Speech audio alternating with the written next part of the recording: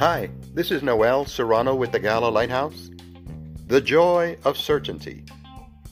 Yesterday we read about hearing God's voice behind us, leading us down the path He's chosen for our lives. Perhaps this idea isn't entirely comforting to you. What about free will? What if I want to wander off the path a little bit? The idea of just blindly following someone, even God Himself, can seem a little daunting.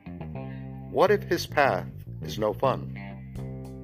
Rest assured, you are not blindfolded, and He is not pushing you down His or any path. You will only hear His voice if you're listening.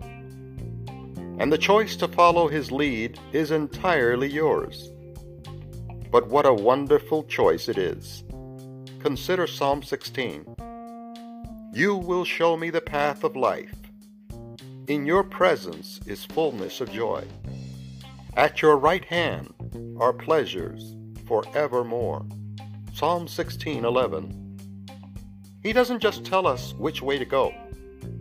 He shows us the path. And even better, because He is with us. Joy and pleasure are ours forever. Rest in that lovely assurance today, and pray for the courage to surrender to His lead.